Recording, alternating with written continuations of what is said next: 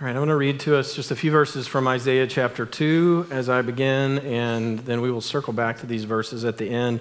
I want to put these in front of us from the outset because I want this to be our vision as we talk about what we're going to talk about tonight. And this is consistent, what the prophet says here is consistent with a lot of what we just sang, with these declarations about who God is and about the impossibility of our own ways and the ways of the world overcoming who he is and what he intends to do. So this is Isaiah's vision of what is coming in God's future. He says, "In days to come, the mountain of the Lord's house shall be established as the highest of the mountains and shall be raised above the hills. All the nations shall stream to it. Many people shall come and say, 'Come, let us go up to the mountain of the Lord, to the house of the God of Jacob, that he may teach us his ways and that we may walk in his paths.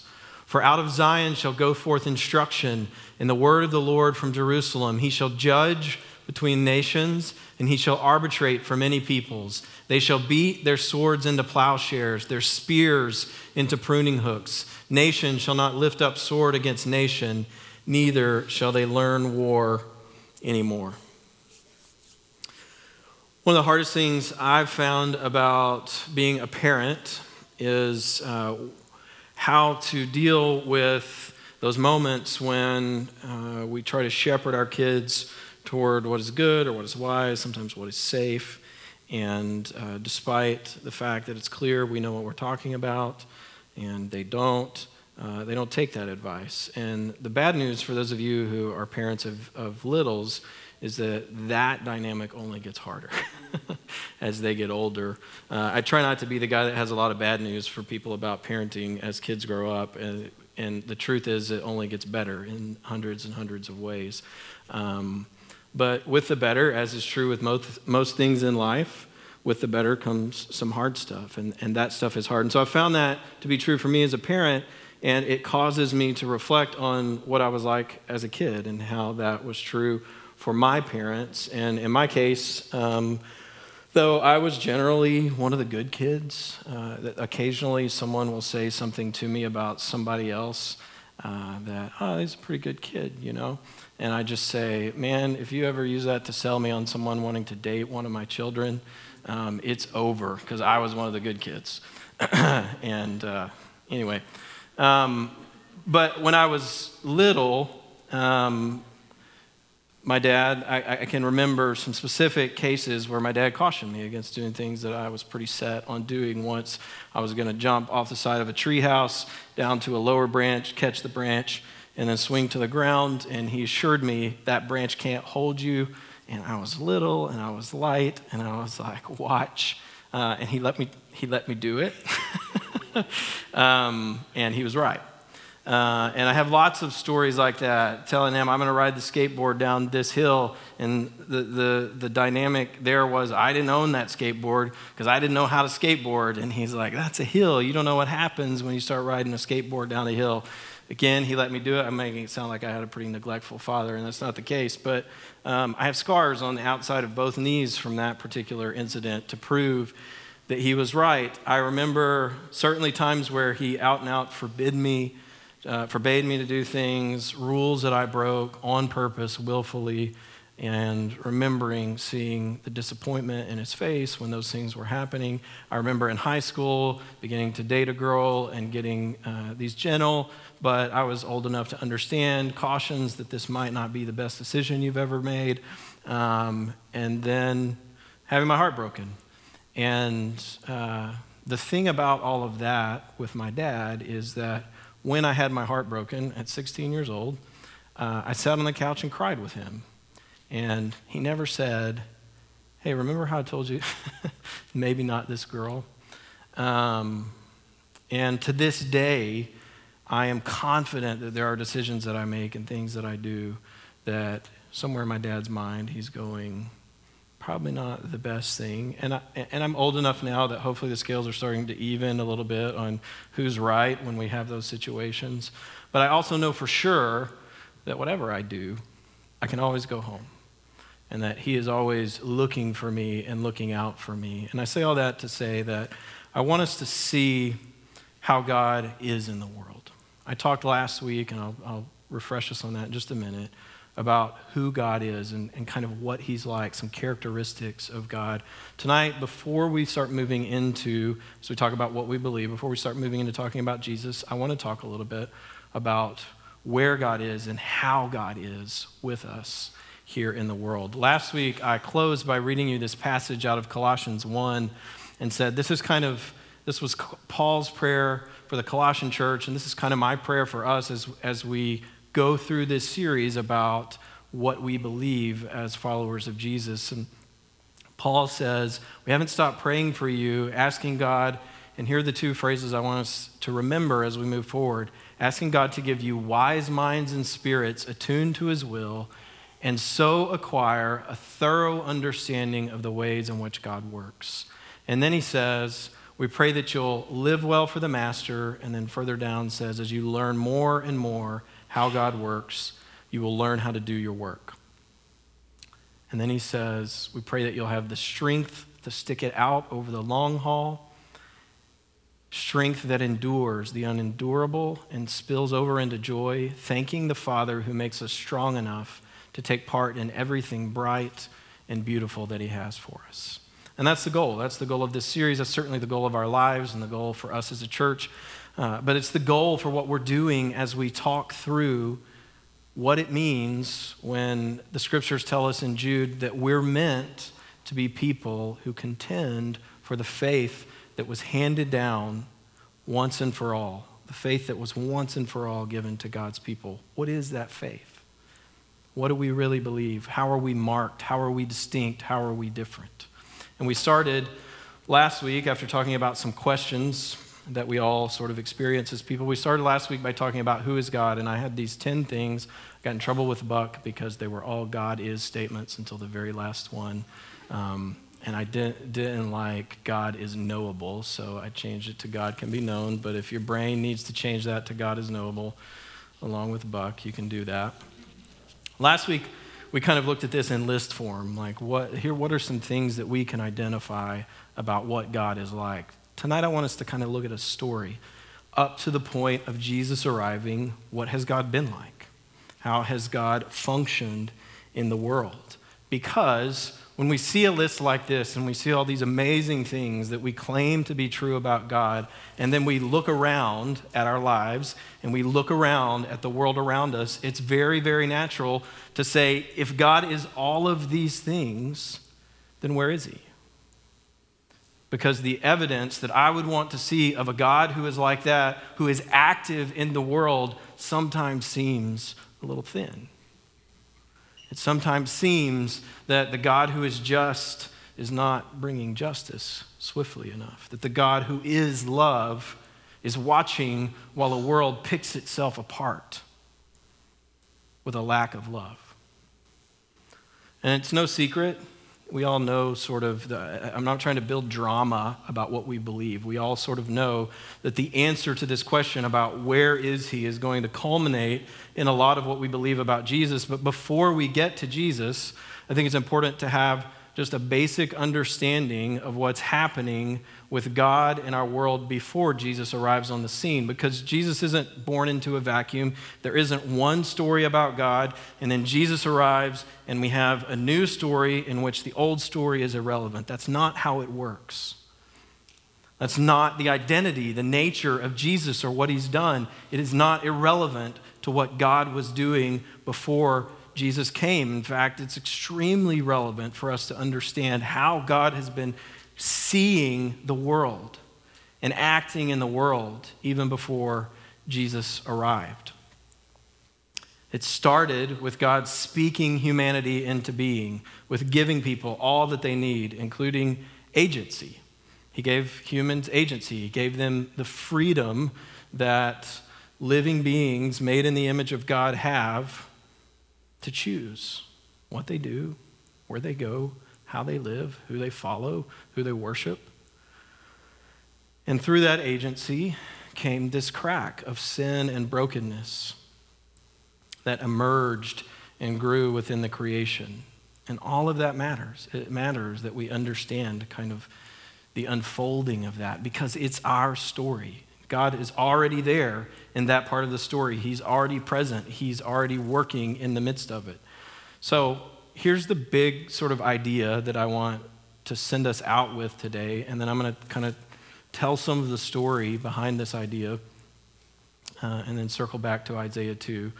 But the main thing I want to say today about the nature of the faith, which was handed down once and for all, which was once and for all given for us as God's people, the big thing I want to say about that is this. From the start, God has been working from within the world to heal the world. Jesus arrives after we failed again and again to receive that, to receive this grace of God working from among his people to heal the world. But God will not be stopped in that. I want us to understand that that's true about God. We are people who are confident that the arrival of Jesus is not the beginning of God's goodness, it's the culmination of his goodness and love expressed to generation upon generation as he worked from within the creation to break that cycle of sin and of wandering and of brokenness and of death. So here's kind of how that's unfolded. And the story of this, I got just a little picture of this last night. My whole family has been out of town this weekend. I'm the only one who's back so far. But the Slagles kindly took our little dog, Johnny Cash, who you've heard me talk about before, for a couple of days from us. And when I went to pick him up last night, he did a thing that normally he only does for women, which is kind of howl when he's happy. He gets so excited to see women come to the door. And there are certain women that happens with consistently more than others. I won't name any names, but he gets excited and he lets out noises that sound like they're coming out of a gremlin or something. And so that happened for me when I arrived to pick him up after being gone for 2 days. I'm confident it's not because he was having a terrible time. He slept nonstop since he got home, which he doesn't do. So I think he had a lot of fun at the Slagles' house. But he did that because he was so excited to see me, because I think in a dog's mind, when you hand them off to somebody else for 2 days, you're gone. You've abandoned them. And now I'm trying to adjust to, I guess this is my new family. Let me see what I think. And so when I show back up, it's like, oh, I haven't been forgotten. I don't normally get that reaction from him. I normally get the least amount of excitement among the 5 members of my family. But I got that. But 30 seconds later, I set him down, and Astrid can tell you the first thing he did was run to her front door and start sniffing at her front door, and then they have a window that runs all the way to the floor next to their door, and looking out the window for the other 4 members of my family. Because that wasn't enough. Wasn't good enough that me, if we're honest, does most of the care for him, despite my feelings about all of that, and remembers that he has to eat and things like that, wasn't enough that I was there. That was awesome for about 30 seconds. And then he's off to the window. And this is the story. This is the story of God creating people, God being with his people, making them a people, giving them everything they need, and then responding almost always initially with, yes, this is all we've ever wanted. This is all we've ever needed. And then 30 seconds sniffing at the door and looking out the window for what else? Wait, what else is there? Who else might be coming? Is there something more? This is what unfolds again and again and again. So God creates, he makes people, and soon in Genesis chapter 11, we discover that because people at that time are speaking all the same language, they have already moved out of the phase of sort of howling at God's goodness, and they have moved into the phase of, we're pretty amazing, let's see what we can do together. So they build a tower that is going to reach into heaven, that is going to show all the people around how amazing they are, and God sees the idolatry growing among them. So this is when he confuses their language. This is why Babylon is called Babel, because they begin to speak different languages, and they don't understand each other. So God is already acting to save them in ways that they, I'm sure, receive as something other than salvation, but he's trying to put a stop to their idolatry. And out of that moment comes chaos, because the order that they had established for themselves has been upset, and so there's chaos. And what comes when we disobey God, when we wander into our own ways, has come for them. And I don't have this passage on the screen, but I just want to read to you what God does next. He goes to Abram, who becomes Abraham, and he calls Abram and tells him this: Abram, get up and go. Leave your country, leave your relatives and your father's home, and travel to the land I will show you. Don't worry, I'll guide you there. I have plans to make a great people from your descendants, and I am going to put a special blessing on you and cause your reputation to grow, so you will become a blessing and example to others. I will also bless those who bless you and further you in your journey, and I'll trip up those who try to trip you along the way. Through your descendants, this is the promise that God gives Abram. Through your descendants, all of the families of the earth will find their blessing in you. So God comes into this situation, though he has created, given people everything they need. They have gone their own way. They've decided to build their own sort of way into heaven, almost literally, and to show everyone how great they are. God comes in, flattens that out, and then says, but I'm going to make a way. My intention is still to bless all the peoples of the earth. So he finds Abram, he calls Abram, says, go on this journey, go do this thing, follow me, and you're going to be, we have songs about it, right? You're going to be Father Abraham, the father of many nations, and all the families, all the tribes of the earth will be blessed through you. God is acting already within the creation to rescue and redeem. But almost immediately, if you keep reading in Genesis, almost immediately, Abraham lies to get himself out of a situation that he doesn't want to be in. He starts going his own way, and God's work to act within the creation to rescue and redeem people is undone by the one through whom he's trying to act. And this story just keeps repeating itself. Abraham's grandson, Jacob, comes along, and he decides, with his mother's help, to take hold of God's blessings. This is what we do. This is, if you can't see yourself in some of these stories, you're not looking very hard. But what Jacob is after is the blessings that God has established get handed down from the father, usually to the firstborn son. And Jacob has decided, I want those blessings for myself. So he and his mom cook up a plan to lie to his father Isaac, to cheat his brother Esau out of the blessing. And that sets off a tale of anger and betrayal and violence and multiple wives and all kinds of stuff that would make the writers of Game of Thrones wish that they could duplicate what happens in the wake. I've never seen Game of Thrones, but it sounds a lot like what happens in Genesis.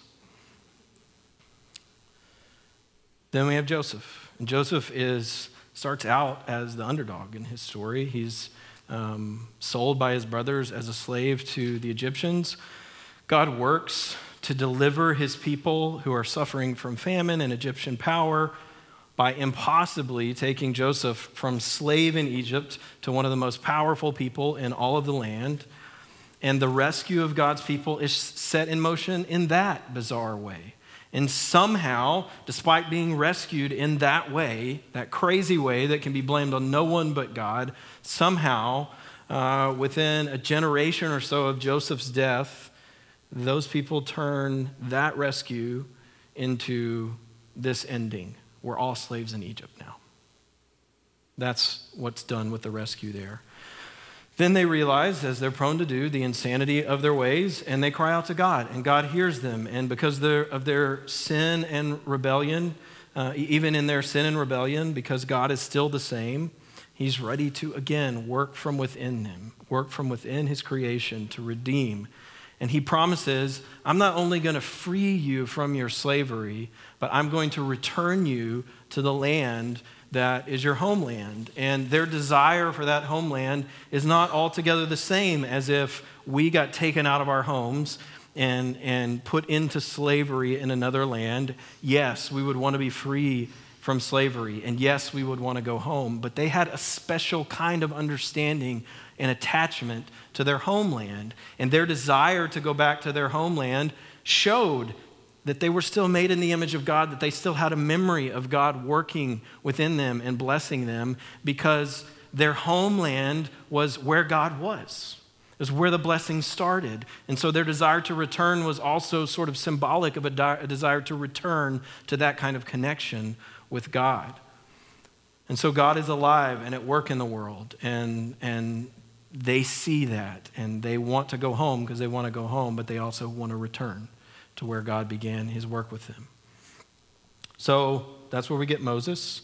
Moses comes in to lead them back to their homeland, and God says this to Moses: "Go and assemble the elders of Israel and say to them, the Lord, the God of your ancestors, the God of Abraham, of Isaac, and of Jacob." And I want us to see these words because I want us to remember that the story is continuing. It's not a story. It's not multiple stories broken up into multiple rebellions that have nothing to do with each other.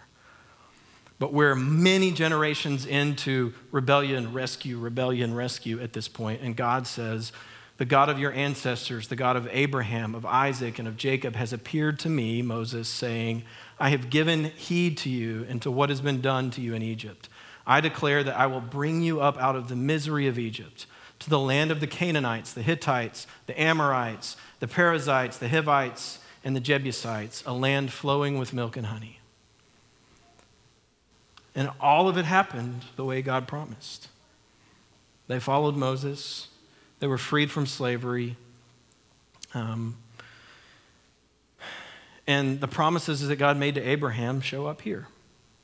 He makes good again on these promises. And the promise that he makes through Moses, he makes good on. The Egyptians are judged for their own cruelty and rebellion. And God's people, now again ready to receive his grace, found themselves rescued and led back home. And the Jewish Passover remembers these events. And that matters too, because what happens when Jesus arrives is not irrelevant to the celebration of Passover. It's not disconnected from these events or the memory of God's people of these events. It's all deeply interconnected. So the people here are rescued, they return to their homeland, but it doesn't go much differently. Soon we see a cycle of invaders and conquerors coming in and ruling them in their own land, which is its own sort of torture because we're home and yet we're not free, even to worship God a lot of that time. And then God sets them free again. And all of that chaos, I'm almost done taking you through all these sad stories, but all of that chaos causes them to make a decision and say, if we were just a stronger people, like all these nations who conquer us, then we would be secure. So what we need is a king. And God says, "Hi, you have me." And they say, "No, a real king." No, we want a real king. Like someone who will bring us change we can believe in, or give us the audacity of hope, or someone who will make Israel great again. We want a real king. Because our faith that the right, inspirational, and strong leader can get us what we really want is fascinatingly resilient. So God gives them what they ask for. And they first get Saul, and that's kind of a disaster. But then they get David. And they think they've kind of hacked the system when they get David, because they think they've got the best of God's ways, because the Bible says that David is a man after God's heart. So they have a godly man, and they've got the best of that and the best of the ways of the world, because David is a strong leader. He is somebody who can get the right things done. So they just think, if we could just get the best of what God says he'll give us and the best of what our wisdom says will give us what we need, we'll have it all taken care of. Does that sound familiar? Because we're still living this story. But the thing about David and the thing about our leaders that we keep trying to get the best of both worlds with is David had agency too. And as it turned out, David also wasn't God. And so at some point, he follows his own desires. And what starts as this great story of a king who loved God and a kingdom ruled by a godly man becomes David running from his son who's trying to kill him. And that's how that story goes. And the kingdom is divided. God's people are driven out of their homeland again. And generations of suffering and devastation follow soon behind that. But again, God sees, and God works, and God rescues, and they're allowed to return home. They even rebuild the temple, which is another sign of their deep longing to return to God and be in his presence, because that's what the temple was the place that God dwelled among them. And that time, when that happened, the psalmist describes this way: when the Lord restored the fortunes of Zion, we were like those who dream. Then our mouth was filled with laughter and our tongue with shouts of joy. Then it was said among the nations, the Lord has done great things for them. I just want to say, as you hear all of that, if there's part of you that recognizes yourself in the story, and like I said, we probably all should, if there's part of you that recognizes us as a people, as a local church, as the church universal, as a nation, whatever the word us evokes for you, if there's part of all of this that recognizes us as a people in this story, if there's part of you that kind of leaps inside when you hear this psalm and you imagine a day when we can say this full-throated without all the buts of understanding the world around us, it's because this is our story. This is our story. The failure of it and the beauty of it. This dream is the dream that was put in us when God made us in his image. It's the dream that he put back in his people every time he stepped in to rescue them and redeem them.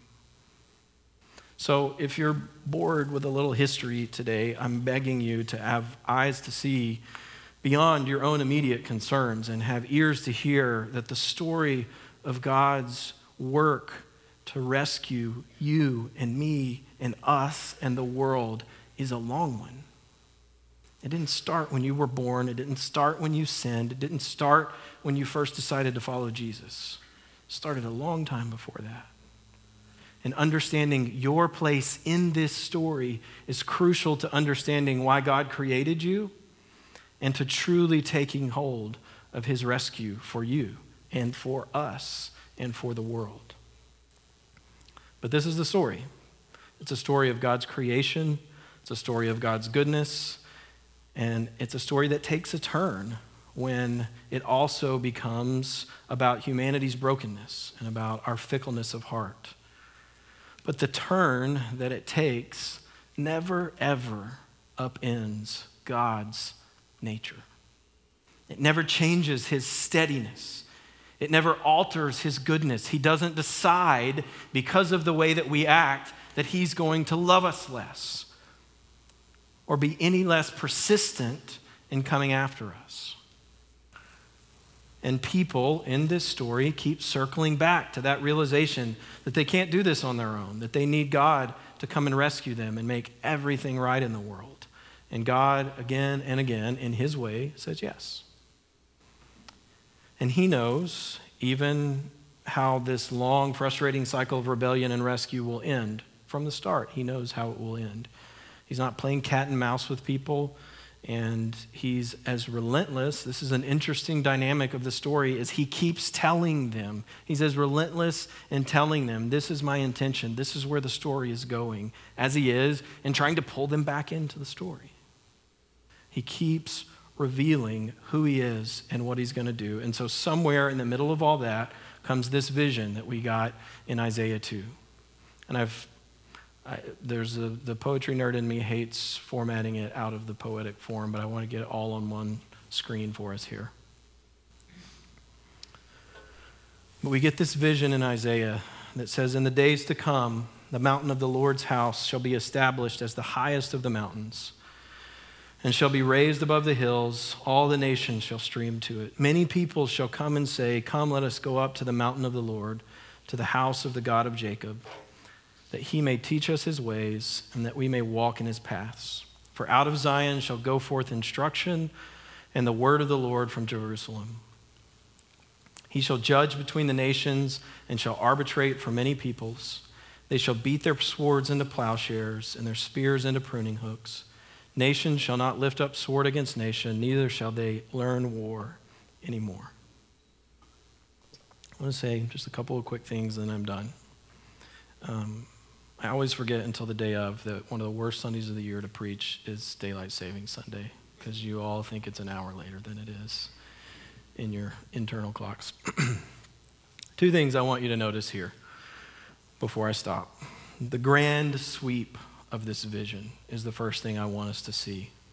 The hope, the sort of relentless hope of it. The fact that all of that grandness and all of that hope is tied up in the presence of God among us. Not in the victories that we win along the way, not in the prosperity that we gather as humans. And that ought to point us to how we spend our lives and what we consider valuable and where our time and energy goes, because this is the end of the story. And it has nothing to do with what we can accumulate or accomplish along the way. It has to do with seeing what the kingdom of God is like and living according to that. That's the first thing I want you to see. The second thing I want you to see is that how is God named here? How is he described in this story? He's described as the God of Jacob. The God who will come and be among us, who will make this vision true, is the God of Jacob. Jacob, who was a second-born, not destined for his father's blessing, who was so eager for what he could get for himself that he cheated his brother and deceived his father. And that's just part of Jacob's spotty resume. But God loved Jacob, and God redeemed Jacob. And the scriptures tell us, if you go kind of follow Jacob's story through to the end, the scriptures tell us he was Joseph's father, and so Joseph is in Egypt, like I talked about, that at the end of his life, he's still living in Egypt with Joseph, and though they're in Egypt, God has done quite a bit of rescue of his people at that point, but he doesn't want to die and be buried in Egypt, and so he says to his son, to Joseph, take me back home. I want to go back where God made his promise to us. I believe he will keep it. I want to be buried in the land of our fathers. Literally, I want to be buried on Abraham's property, is what he says. That's the message at the end of Jacob's life. And when that happened, when he died, not only did Jacob's family go with him and take him back home, but this is a fascinating little piece of the scriptures. The scriptures say that the servants of Pharaoh, that the elders of Egypt accompanied his body there and wept because Jacob had died. So two things I want you to see here. The first is the bigness of this vision. And the second is that the God who does this is the God of Jacob, who deceived and lied and ran and then was redeemed. And God is revealed in Jacob's story. It's a story of grace, a story of rescue, despite Jacob's sin and wandering. And it's a story where people from every tribe and place are drawn in because of God's covenant, because of Jacob's rescue. In the house of the God of Jacob, Isaiah tells us, God will teach us his ways so that we may walk in his paths. He will settle the divides of humanity. That's the vision. He will quiet the hateful hearts of political enemies. He will end the violence between nations. So because this is coming, Isaiah says, next thing he says is this, O house of Jacob, come, let us walk in the light of the Lord. This is how the story ends. So come and be part of the story. And this all points us to where we're going in the series, which is talking about Jesus in the coming weeks. But again, before we get into the details of that, I think it's important for us to know the story. Even in a very abbreviated way, which was certainly what this was. Know the story that gets us to Jesus, because it reveals something crucial to us that we have to cling to in order to understand Jesus correctly and in order to receive and follow him correctly. And it's this, again, from the start, God has been working from within the world to heal the world. It's who he is. Jesus comes after we failed again and again to receive his gifts of grace. But Jesus comes because God will not be stopped. Let's pray.